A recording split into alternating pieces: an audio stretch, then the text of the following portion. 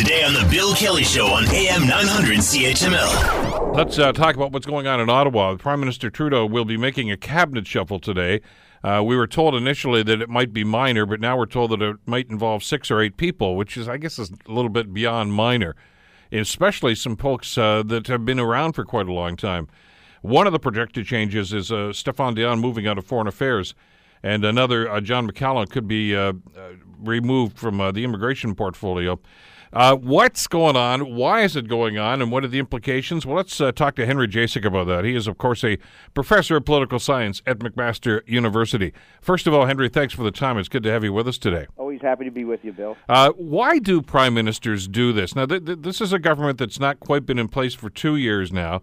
And, there was a much ballyhoo about this cabinet, the gender parity and things of this nature.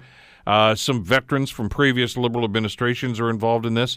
When prime ministers decide to shake things up, is it because they're displeased with performance, or are there other motivations here? Well, I think there's 2 things that are going on here. I expected some of these changes that we're hearing about to happen next year. They're happening now because there is a big challenge to Canada, and his name is Donald Trump. It is terribly, terribly important to Trudeau that he has a good working relationship with Donald Trump so he can protect the Canadian economy. And he's taking steps ever since Donald Trump was elected to establish good relationships with them. So he's moved the things that he would have done previously up. The other one is he wants to keep his popularity above 40%. If he's 40% or more, he thinks he can win a majority the next time, and he doesn't want to have to dig himself out of a hole that is less than 40% to get up to majority territory. So he's doing a lot of things to basically stay above that 40% level. So he's really already has his eye fixed on the next election. He knows that he'll be judged by he assumes he'll be judged by the Canadian people about his ability to manage the economy.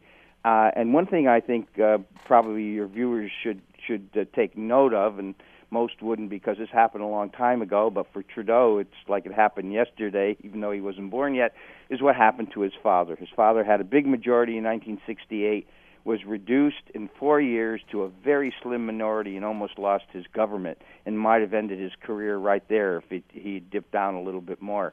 And the reason his father lost his big majority, his father neglected paying attention to the economy. His father was interested in legal matters, all sorts of other things.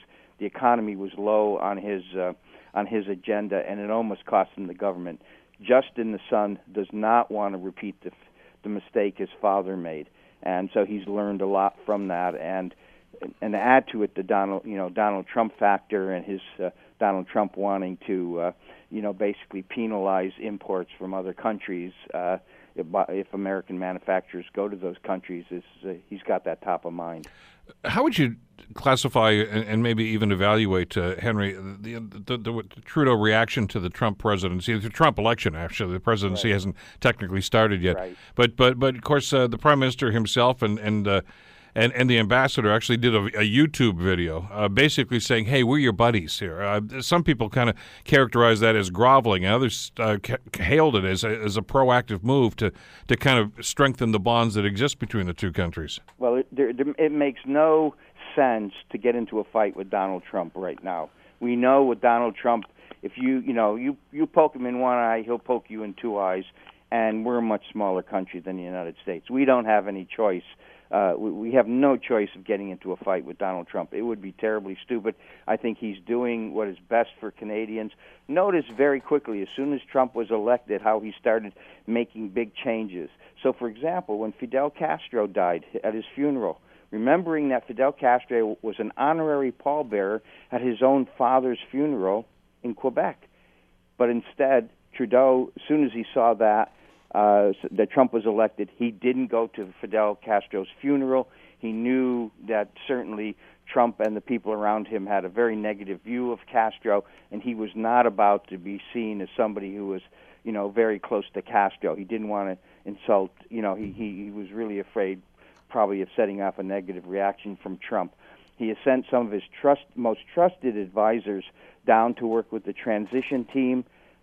He's top of mind essentially is how can he maintain a good economic relationship with the United States and protect jobs and protect our country. Want to hear more? Download the podcast on iTunes or Google Play and listen to The Bill Kelly Show weekdays from 9 to noon on AM 900 CHML.